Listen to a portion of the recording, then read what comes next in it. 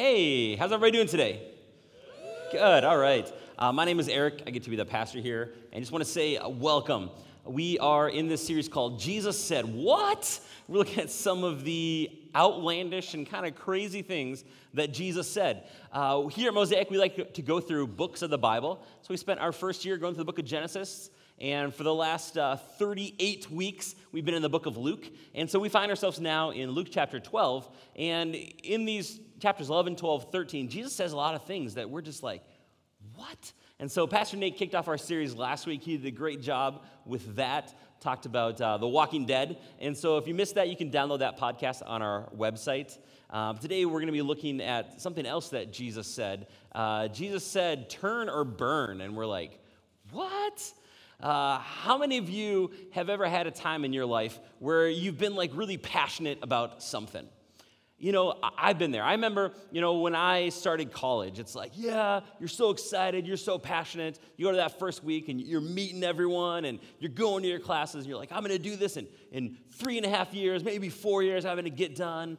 And then 4.5 years later, you're in your second senior year and you're like, I just want to be done. That was my story, at least. And, there's so many things. When we start off, like the passion for that is burning bright. Maybe you've been in a relationship, maybe marriage. And, in the beginning, there's that white-hot passion. And then as time goes on, that passion kind of dwindles, that flame kind of dies down. Have you ever experienced something like that? I have. And so we're going to look at today, what do we do when we start off so passionate about something? And then that passion kind of dwindles down. If you have your Bibles, I want you to turn with me to Luke chapter 12. We're going to start in verse 49. We're going to look at what Jesus says about passion, about urgency, and how that relates to our life today. So we're going to be diving in right away. Luke chapter 12, verse 49. Would you join me in prayer? God, I thank you for your word. I thank you for the book of Luke that we've been in for the last 38 weeks or so. And God, I pray that this morning the words I speak would be your words. God, I pray that you would reignite in our hearts passion, fire. And God, I just thank you for being good. I thank you, God, that you are in control. And Lord, I pray that this morning our hearts would be stirred. In your name we pray. Amen. Again, if you have your Bibles, open up with me to Luke chapter 12, verse 49 to start off with. You can follow along on your Bible app, on Bibles. If you don't have a Bible, we have some blue ones out there you can grab. That's our gift to you. The Bible app, you can also download on your phone for free. And the words will also be here behind me. Okay, verse 49. This is Jesus talking. I came to cast fire on the earth, and would that it were already kindled. I have a baptism to be baptized with, and how great is my distress until it is accomplished. Do you think that I've come to give peace on earth? So, as we're working our way through the book of Luke, I spend time praying, studying it. And this week, as I was diving into this section of Luke, I'm like, Jesus is asking, do you think I came to bring peace on earth? I'm like, well, of course you did. Because I remember when we started off this whole journey through the book of Luke, we looked at Luke chapter 1. And then Luke chapter 2, and these angels show up to these shepherds, and they're like, glory to God in the highest, and on earth, peace, goodwill towards men, because Jesus has come, and Jesus comes, and he brings peace. And I remember, 900 BC, the prophet Isaiah, he's prophesying that Jesus is going to come. And what does he call Jesus? The King of Kings, the Lord of Lords, the Prince of Peace. It's like, of course, Jesus came to give peace, right? Right? So I'm like, of course, that's got to be what it was. Do you think that I've come to give peace on earth? No. What? What are you saying, Jesus? No, I tell you, but rather division. What? For from now on, in one house, there'll be 5 divided, 3 against 2, and 2 against 3. They will be divided, father against son, and son against mother, father, mother against daughter, and daughter against mother, mother-in-law against her daughter-in-law, and daughter-in-law against mother-in-law. I mean, the nice thing is Jesus is saying if you have issues with your in-law, that's biblical. So I guess it's good. But he's like, that's why I came. But seriously, what is Jesus talking about here? I did not come to bring peace. I came to bring division and fire and baptism. What is he talking about? When Jesus is talking about fire, he's talking about passion, about enthusiasm, zeal. You ever hear people talk about how you have a fire in your belly for something? That's passion. Being fired up for something. That's what Jesus is saying. And fire here speaks of the Holy Spirit giving us the kind of passion that Jesus had. And while here on earth, Jesus was filled with fire, passion, and zeal. Jesus' passion was to complete his mission. That's what Jesus' passion was. If you're taking notes this morning, you can write that down. That Jesus' passion was to complete his mission. His passion was to complete the mission that God sent him on earth to accomplish. And what was his mission? His mission was to live on earth without sin, to die on the cross for our place, for our sins, so that it might glorify God the Father and do good for us. So that following his resurrection, he could baptize us with the same kind of fire. That's what Jesus is talking about. He came to bring fire and a baptism. And then Jesus did it. He accomplished his mission. He goes to the cross. He suffers. He dies. He rises again from the dead. He conquers our enemies of Satan, sin, death, the wrath of God. And he ascends back into heaven. And in the sequel to the book of Luke, the book of Acts, it tells us that when the early church gathered to accomplish their mission that God gave them, that these tongues of fire, something like fire, rested on their heads of the early church. It's the Holy Spirit dwelling within us that sets our hearts afire with passion, with love for Jesus and his mission. It's that same fire that burns within us. That's the metaphor here. That Jesus wants you and I to live with passion. Amen? But Jesus warns us that not everyone is going to respond favorably to our passion. See, as we are devoted to Jesus, some are opposed to Jesus. As we're devoted to live a lifestyle that is pleasing to God, that honors him, some people are going to be opposed to our lifestyle. You need to know that if you're passionate about Jesus, he's saying that you will experience division, conflict, and strife in your life. It's inevitable. Jesus experienced it, and so will you and I. He's saying that you might even experience division and strife within your own family, mothers against daughters and in-laws.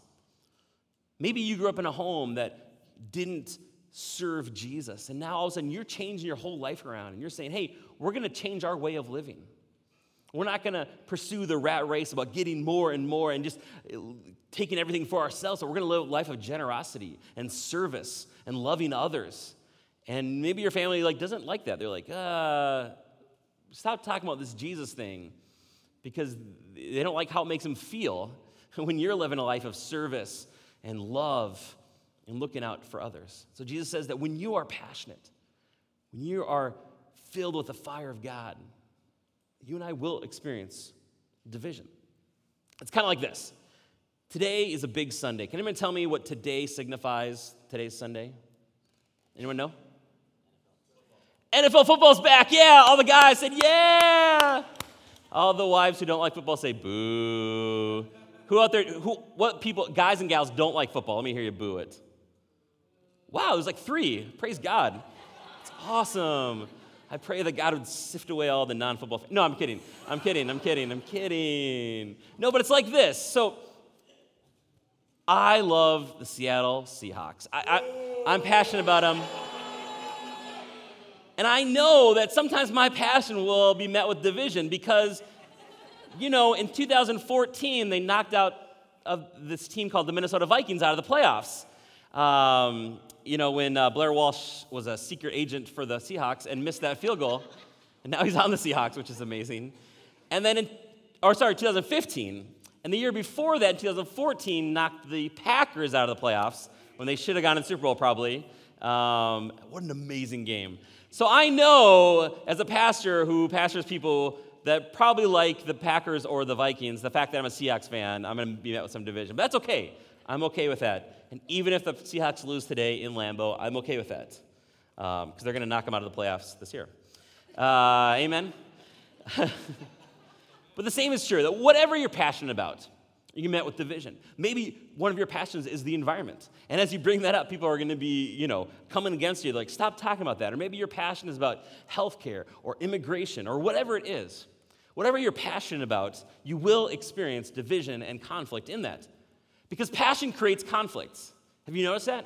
Passion creates conflict. That if you are passionate about something, you're talking about it, people might be like, you need to shut up about that, whatever that might be. Passion creates conflict. I think the question for us, though, is how do we keep that flame of passion going for Jesus and the kingdom of God? How do we keep that going, burning bright? How do you and I stay passionate towards Jesus? I believe that the way to keep that passion burning bright is to develop these spiritual habits or spiritual disciplines. That's what we spent the month of August talking about. We looked at 4 of the spiritual disciplines that God gives us. And one of the important things we said we wanted to note was that the disciplines themselves don't change us. These habits won't change us. But the great thing about spiritual disciplines or spiritual habits is they can put us into the place where then God's Holy Spirit can change us. So God's Spirit is the one that changes us. But we can we can open ourselves up to be more available to His Spirit changing us. So we don't want to elevate these disciplines above the Spirit of God, but they are great tools to help us get to the place where God's Spirit can come in and change us. When I was just out of college, I worked at a church up in White Bear Lake. It was a large church, and we had a pretty large, thriving student ministry. But we had to adjust how we were reaching out and discipling high school students, just because kids were changing, just how they were doing life. That's why, like, when the iPod first came out, it was brand new. I remember going to a small group of some high school students and them showing me the first generation iPod, and I'm like, I don't get this wheel thing. What is this? And it was just a whole new world. And so we said, okay, the large group program with the shiny lights and stuff for high school students just isn't working. So we're going to divide them into small groups, and we're going to develop these tools called habits to help them grow spiritually. And so I want to share those with you because I think maybe this might help you. These are some great habits that any of us can develop to put ourselves into the place where God's Spirit can change us. Now, again, remember, this was like back in 2003, and so some of the verbiage might be a little cheesy because it's for high school students, but I still think it works, all right? So the first one, you want to write this one down. Hang time with God. Again, high school students, right? But you need to develop the habit of hanging out with God. What does that look like? That can be different ways for different people. I connect with God by being outside, by walking. That's one of the best ways that I can pray. If I'm just at home with the kids racing around, like, man, that's hard for me to spend time with God to pray. So I got to get outside. I got to get on my bike or walk or whatever it might be. That's one of the ways I hang with God. We talked about this challenge of the 5-minute challenge of meditating each day, and how meditation is just the practice of spending time with Jesus, sitting at His feet. We looked at the story of Mary and Martha, and how we can ask God to release things that we're holding on to, our anxieties, our worries, our fears, our addictions, and then receive from Him the things that we need to receive. And how even just that physical act of putting our hands down to let go and our hands up to receive can be helpful because our body, our mind, our spirits, our souls, they're all interconnected. But the first is to develop that habit of hanging out with God. Number 2, accountability. Accountability. That's a word that we don't like to talk a lot about unless we talk about, like, wanting to hold, Mike Zimmer accountable for how his defense goes, or politicians accountable. But in the Bible, it talks again and again about doing life together and having someone in your life who can ask you those deep questions. I listened to a podcast this summer about huge leaders, business, church leaders, politicians, who made some decisions that just wiped out their life and wiped out their influence and just made a huge mess of their life. And in every single case, none of those people had someone in their life who could ask them the tough questions of, hey, how are you doing? How's your relationships with friendships with the opposite sex? Are you spending time too much with someone you shouldn't be? How are you doing with your business practices? Are you being a little underhanded in how you're handling money, or is everything above board? I want to encourage you, find someone in your life. Maybe it's someone in your small group. Maybe it's a family member. Maybe it's someone else. You should have someone. It's probably going to be just one person that you can ask, hey, hold me accountable. I want to have that same relationship with you, that you're doing life, that you're having those hard conversations. And that takes time. You're not just going to probably find that tomorrow.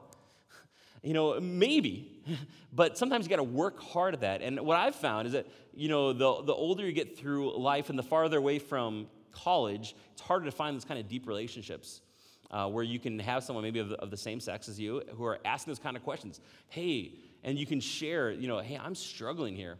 Here's where I'm at. So having someone that you can be accountable with. The third one, Bible reading. A couple of churches have done huge studies on, people growing in Christ. And they said, without a doubt, the number one thing that helped people in their relationship grow with Christ was reading their Bibles. And we talk about it all the time, but man, you just got to get into God's word. It's one of the habits that is just essential, that God gave us his word. Spend time in it. It doesn't have to be a lot of time. Just spend a little time each day. We talked about how there's 31 Proverbs, and so just read a proverb a day. That's what I've been doing for 2017, as well as other Bible reading, but just trying to read through the Proverbs every month, just one proverb a day.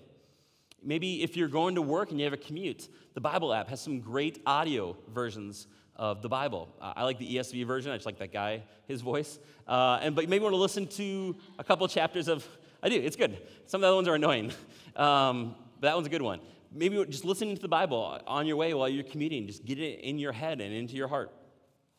The fourth one, involved in a small group. One of the ways to grow spiritually is to be involved in a small group. Do life with other people, share, grow. The fifth one, tithing your talent, treasures, and time. Tithing your talent, treasures, and time. We talk a lot about just how it's better to live a life that's generous than a life that is stingy or greedy. And we serve a generous God, and so God wants us to be generous. And the tithe is just a principle of giving your first fruits, your best, back to God. And so what that looks like is when you get paid, you want to give that first chunk to God. Whatever that percentage looks like for you is you want to give your first over to God, not what's left over. Same with your time, your energy, your talents. And saying, okay, God, I'm going to look ahead of the next month, and how am I going to serve you? How am I going to serve others? I'm going to set this time aside and give my best to you first. And when we get our eyes off ourselves, we get our eyes on serving God and serving other people and saying, what can I do to help? How can I serve my family? How can I serve my spouse, my kids, my neighbors? How am I going to invest the talents that you've given me to helping other people out?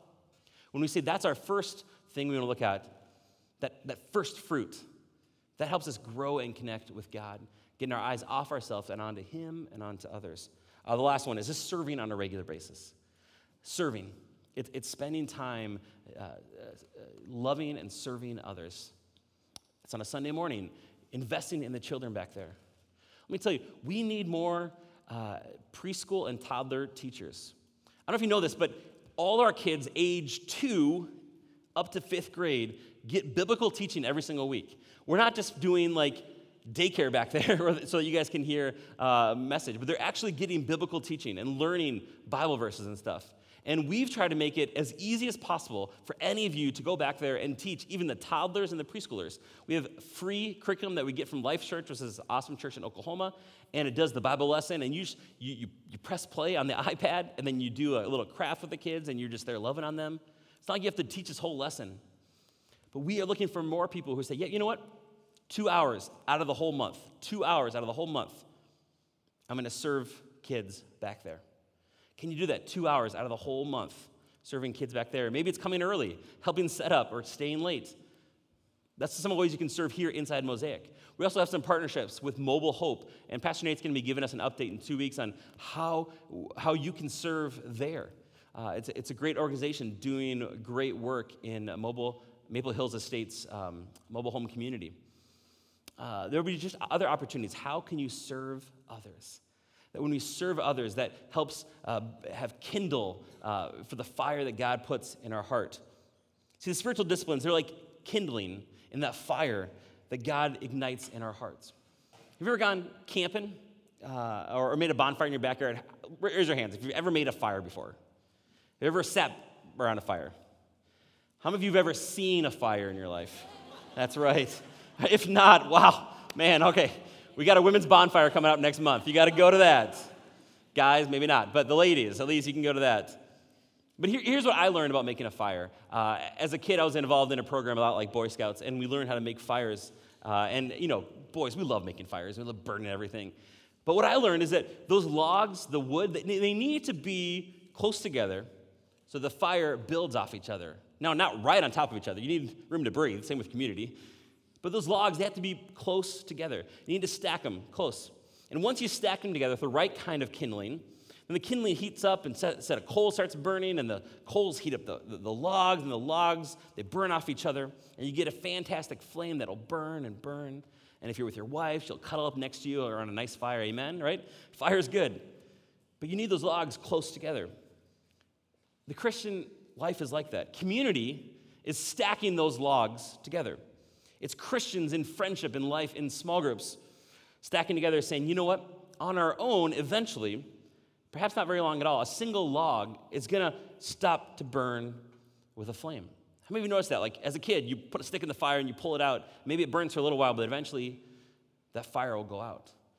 You can have a raging fire and there's a log in there and you pull that out. It might burn for a little while. But eventually that log by itself, that fire is going to go out. And God has designed us in the same way. We're designed to do life with others in community. Maybe in your life you've noticed that when you've been doing life with others, when you're sharing, when you're growing, those times when God's fire has burned bright in your life has been when you're doing life with others. And maybe those times when you felt like that flame has kind of burned out to just a dull little coal is when you're kind of doing life on your own or when you feel alone. God has designed us like wood to be together, to burn brighter. It's what God said. It's not good to be alone. So the first thing we see that Jesus wants us is to live with white-hot passion.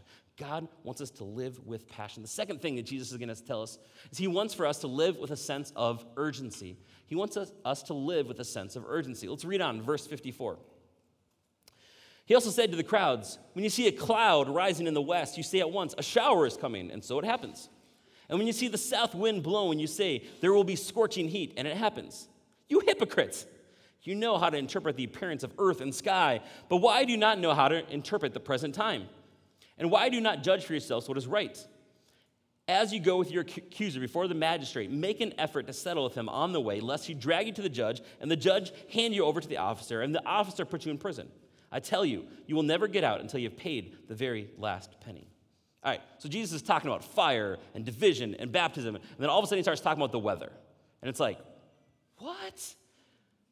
Is this because, maybe Jesus is like, he's been talking about fire. He's like, yeah, keep going. He's like, oh, everyone's getting really uncomfortable right now. I got to change the subject. You ever done that? Sometimes we do that, like we're talking about something that we're really passionate about, and you can tell the person's like, I'm not interested. Stop talking about essential oils. Whatever it is. I use them. I love them. Praise God. But, and you're like, so the weather, huh? Is that what Jesus is doing? He's like changing the topic because everyone's getting uncomfortable. This talking of fire and division and baptism. No, I don't think so. Jesus is talking about weather and judgment. We're going to look at weather first. All right. When you first get your phones, how many of you guys have smartphones? I think we did this a couple weeks ago. It was like everyone but one. Praise God. Hannah, I love you. Where are you? Is she in here? Yes, the one holdout. She doesn't have a smartphone. It's awesome. But when you get your smartphone, you open it up. What's one of the first apps you don't even have to put on there? Because they know you want it. What's one of the apps? The weather app, right? Everyone just gets the weather app because they know we all want to check the weather, right? Why is that? Why do we want to know the weather? Because we want to prepare for our future, right? Because to know, what should I wear today? Is it going to be hot? Is it going to be cold? Is it going to be rainy, foggy, snowy? We want to know the future, so we want to know what the weather is. Jesus is saying is that some of us are almost obsessively interested in the weather in anticipation and preparation for our short-term future, but we don't have that same sense of anticipation and preparation for eternity. Are you going to heaven or hell when you die? You might say, I don't know. I haven't really thought about it, but I know what the weather's going to be like tomorrow. It's going to be a beautiful day. It's okay to know what the temperature is going to be like tomorrow, but that's not the important feature that you need to prepare for. Forever is a long time. Heaven and hell are real. And you and I are going to die, and we're going to live forever somewhere. We need to prepare for eternity.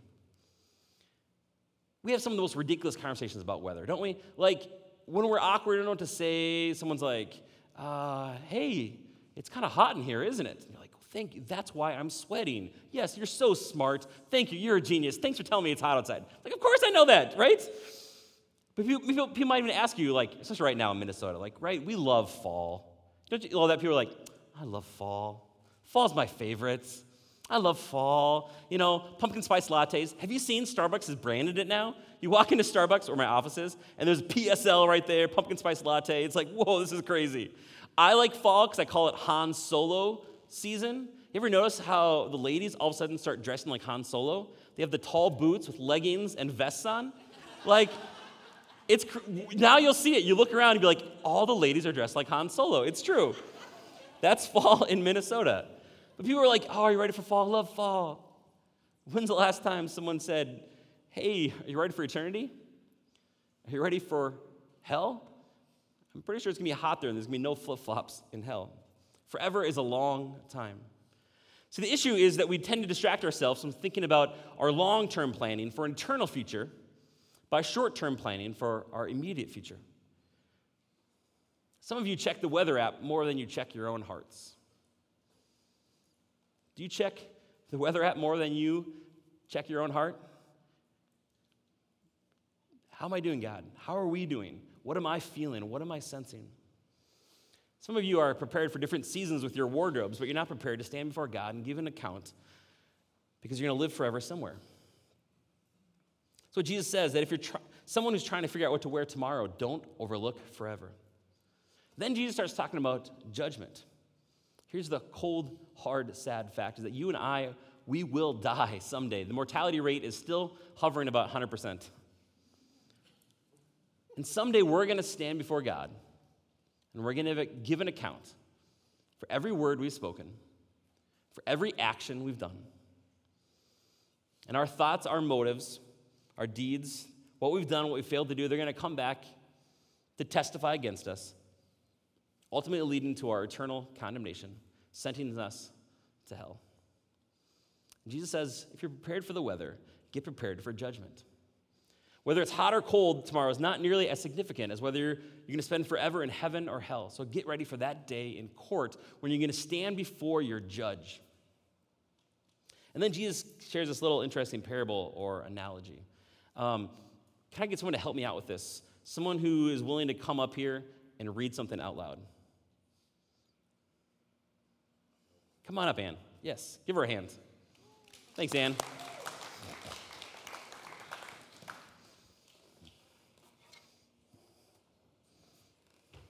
Hold this. All right. All right, so it's like this. Anne, you've committed a horrible crime. Just something atrocious, and you're guilty. You know you're guilty. Everyone knows you're guilty. And you retain the best lawyer, Brian Stevens. And he says, you ask, what can I do? And he's like, you have no hope. You need to just prepare for your day in court, your sentencing. There's nothing you can do. And now imagine that day in court's coming. How are you feeling? Probably some sleepless nights, some very agony-filled days as you know you're guilty. There's nothing you can do. Your day in court is coming. And then you get a letter. And in the letter, the return address is that person that you've harmed, that you've done something horrible against. And you're like, man, I don't know if I want to even open this letter because I'm not sure what they're going to say. But you take the letter and you open it. And what is this letter going to say?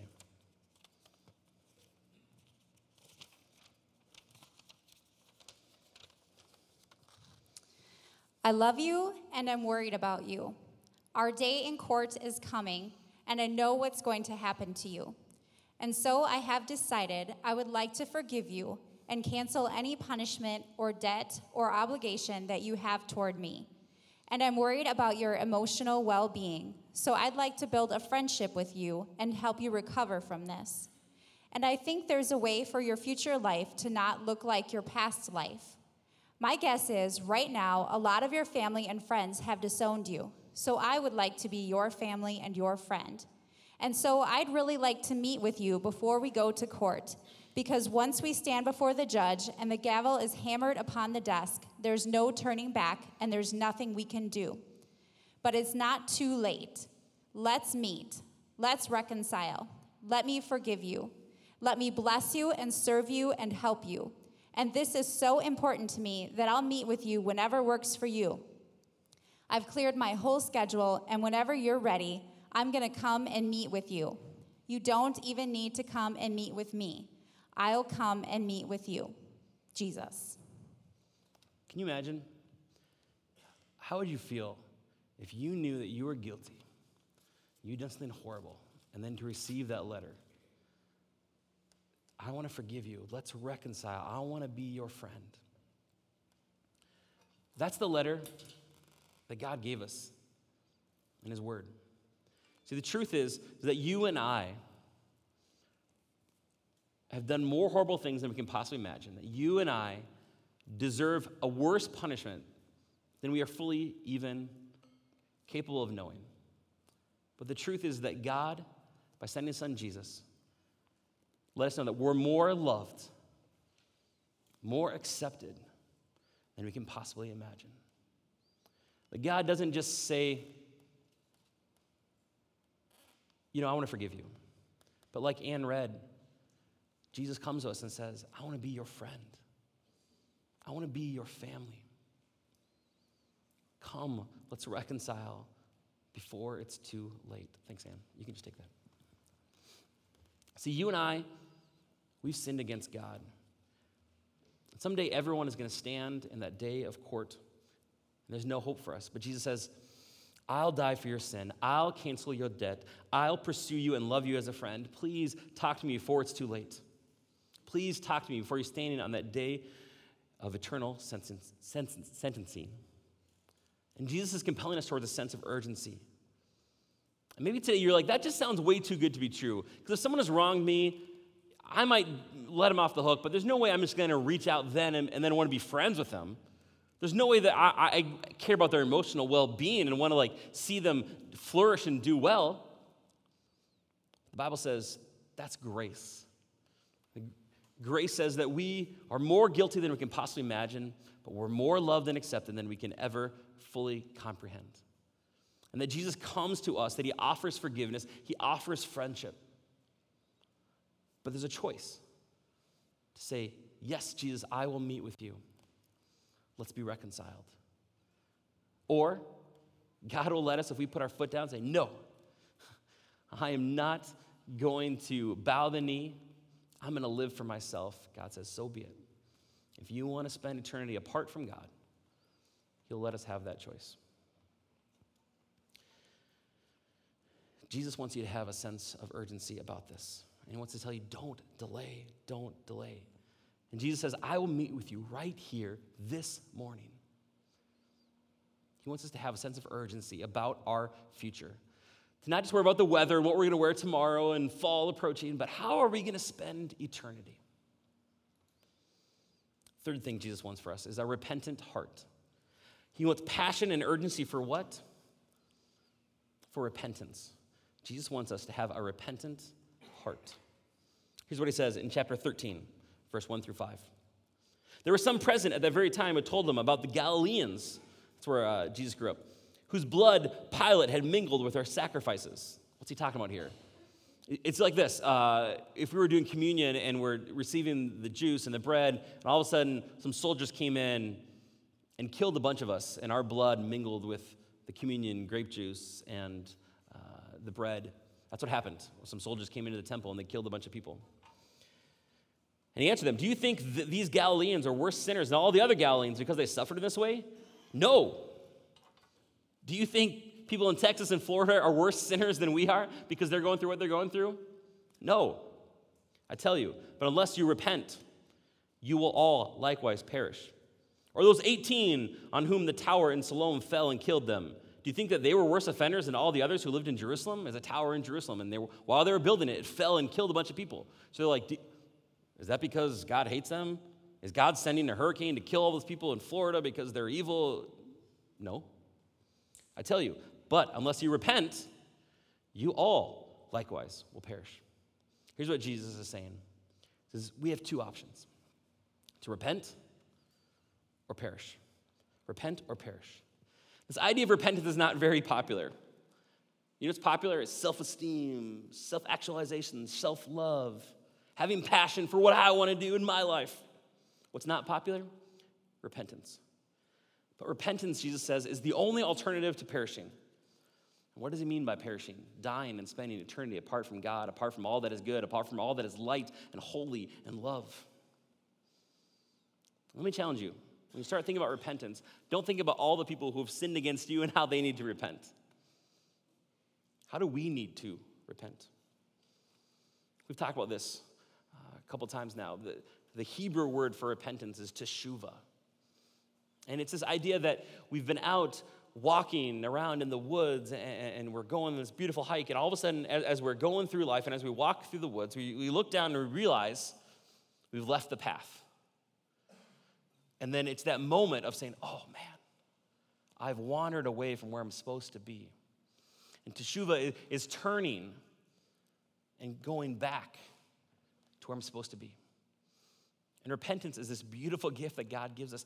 That when God's Holy Spirit comes in and opens our heart to say, wow, here's where I have wandered off the path from where God wants me to be. Now I have a choice to keep going deeper and deeper into this mess, or, oh God, you're right.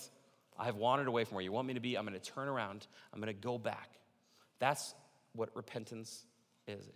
It's turning from your folly and your sin and turning around and going towards wisdom and back towards the way of God. And I want to be clear about something. Repentance is not just something you do to become a Christian. It is, but it's not just what you do to become a Christian. It's also what you do to grow as a Christian. It's not just a one-time thing of saying, God, forgive me for everything I've done wrong. Now I'm good. I'm never going to repent again. See, the reality is while we're here on earth, we're never going to reach perfection. That as we walk with Christ, we're walking with him, we're talking with him, and then all of a sudden we get distracted by that squirrel over there, and we start walking away from the path, and we look up and we realize, oh, I'm not where I'm supposed to be. God, I need to repent. I need to come back over here. The repentance isn't just what you do to become a Christian, but it's the way we grow as followers of Christ.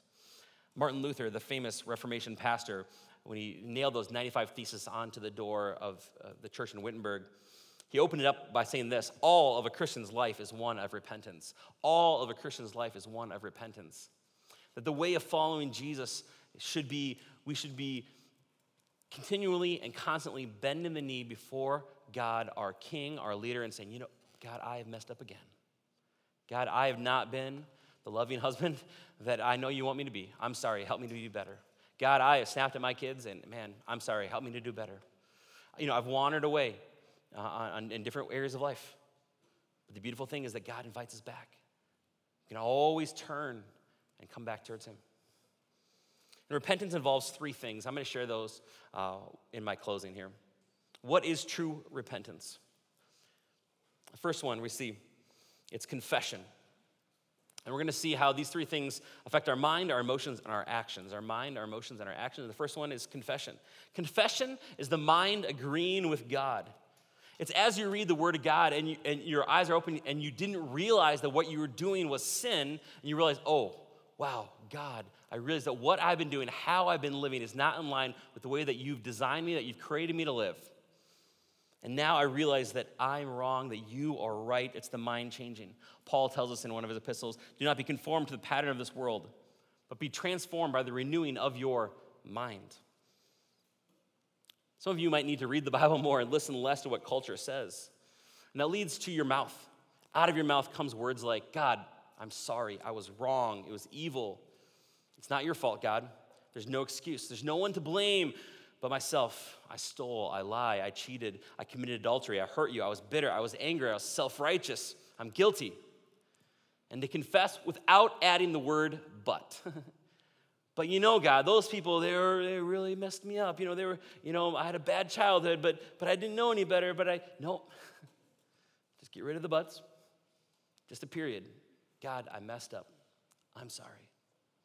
No blame shifting. And fathers, husbands, let me just encourage you with this, is that we should be the ones leading the way in repentance and saying, hey, I messed up, I'm sorry. It's not a sign of weakness, it's a sign of strength to apologize to your wife, to your kids.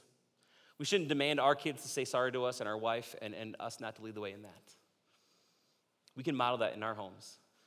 Leaders model it, of saying, you know what, I'm repenting of this. I have not been acting the way that God has designed me to act.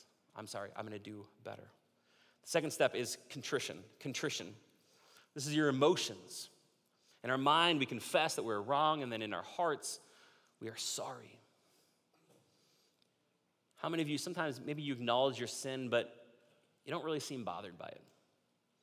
See, contrition, the definition is sorrow and detestation of sin and with a true purpose of amendment arising from a love of God for his own perfections.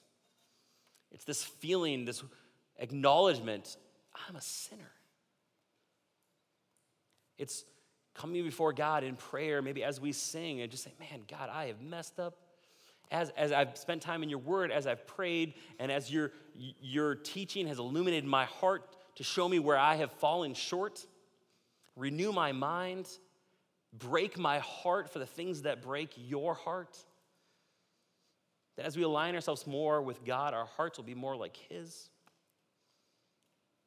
King David, the giant slayer, became king, and then he messed up royally by sleeping with a woman who was not his wife. Depending on how you interpret it, perhaps he raped her. And then he confesses. And he shows contrition by saying, God, create in me a clean heart. Because he wants his heart to be aligned with God. I don't think it's enough to just say you're sorry, but it's to feel it in our emotions, in our hearts, to feel the way that we've let God down. That is the path towards true repentance. And finally, change. Ultimately includes change. It's saying, God, I was this way, and now I'm changing to be this way. I'm confessing my sins, my mind. I'm gonna have a contrite heart. I wanna feel the way I've messed up. It doesn't start there, but then my actions, my deeds, I'm going to change. I wanna be more the way that you want me to be. You want your future to not look like your past. You don't wanna go back. That as you are going this way and you turn and you teshuva, you repent, you say, I'm going a new direction, a new way towards life. Repentance, it's confession, it's contrition, it's change. I'll close with this, that repentance, my friends, is a gift. Repentance is a gift. Not everyone gets to repent. You have to repent to become a follower of Jesus, and then you repent to grow as a Christian. But repentance is only made possible through Jesus and his death on the cross. Apart from Jesus, there is no true repentance or forgiveness. There's only perishing. For those of us who are Christ followers, what a great gift. For those of you who are not yet a follower of Jesus, I want to give you this opportunity right now to respond. To say, God, I have not thought much about my eternity. But Jesus says, before it's too late, turn. Turn towards Jesus. Kind of every eye closed, every head bowed.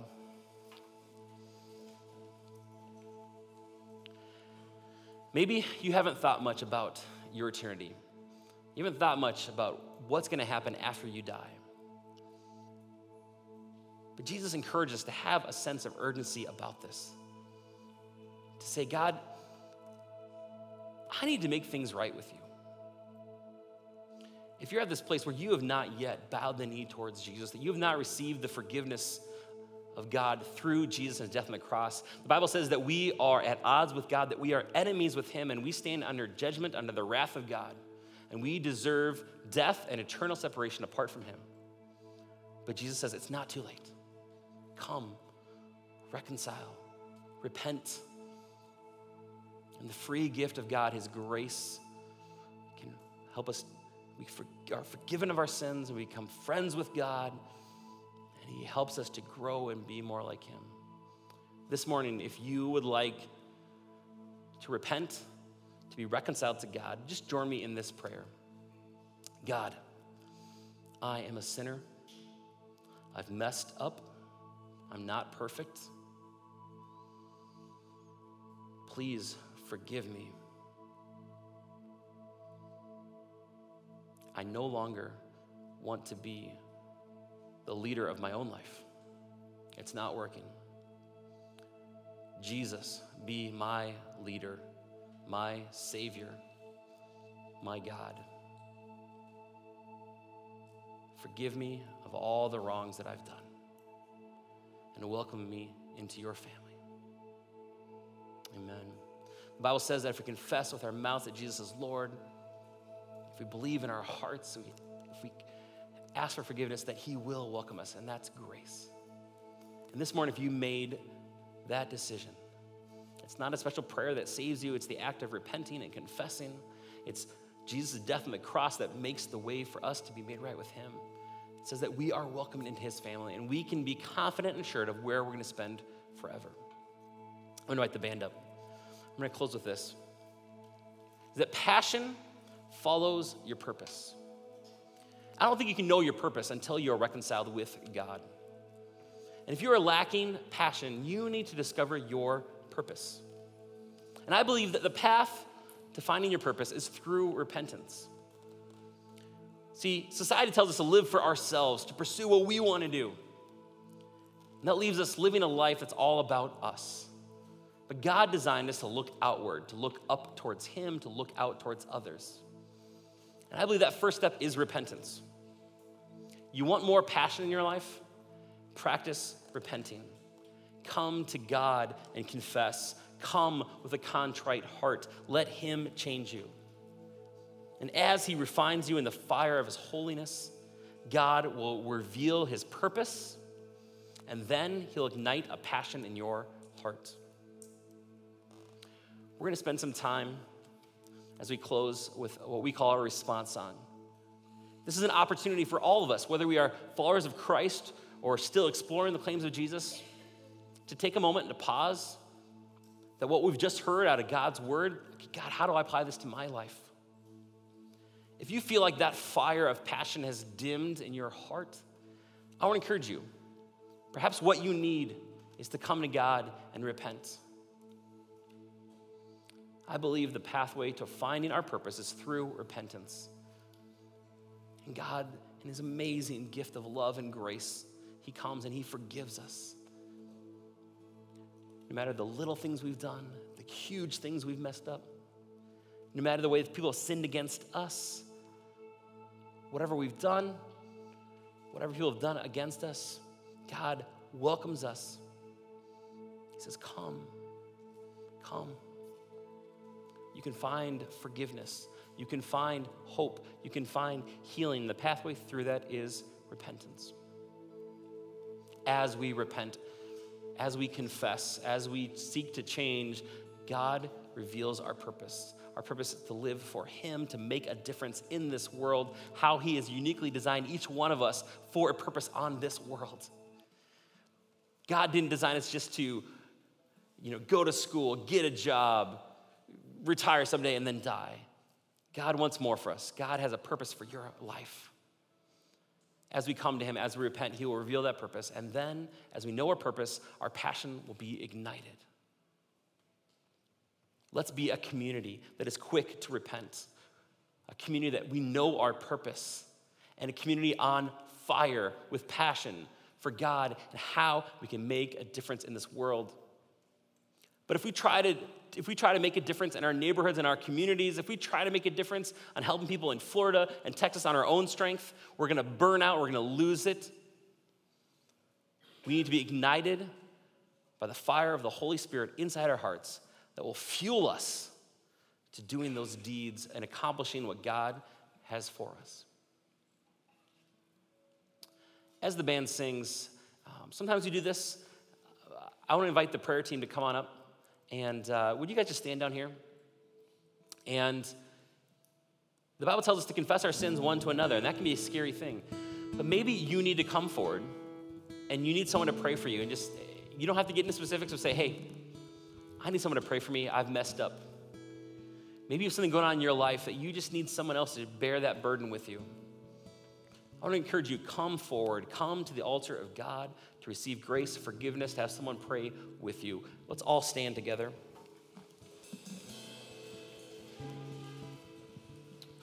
Would you join me in prayer?